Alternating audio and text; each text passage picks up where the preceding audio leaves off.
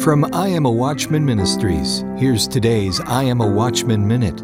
In Psalm 40, we read of a God who takes the initiative to help his people. Note what David writes in the opening verses of Psalm 40. I waited patiently for the Lord's help. He listened to me and he heard my cry. God did not just hear him, he helped him. David continues, God pulled me out of the pit. Have you ever felt low like David, like you're in a pit, so low you have to look up to see down? God saw David's need and met his need. He continues, He set me safely on a rock and made me secure. He taught me to sing a new song, a song of praise. God is good. Make him your first choice, not a last resort. Visit imawatchman.com to learn more about what God has done for you and what God wants you to do for him. Be bold, be faithful, be a watchman.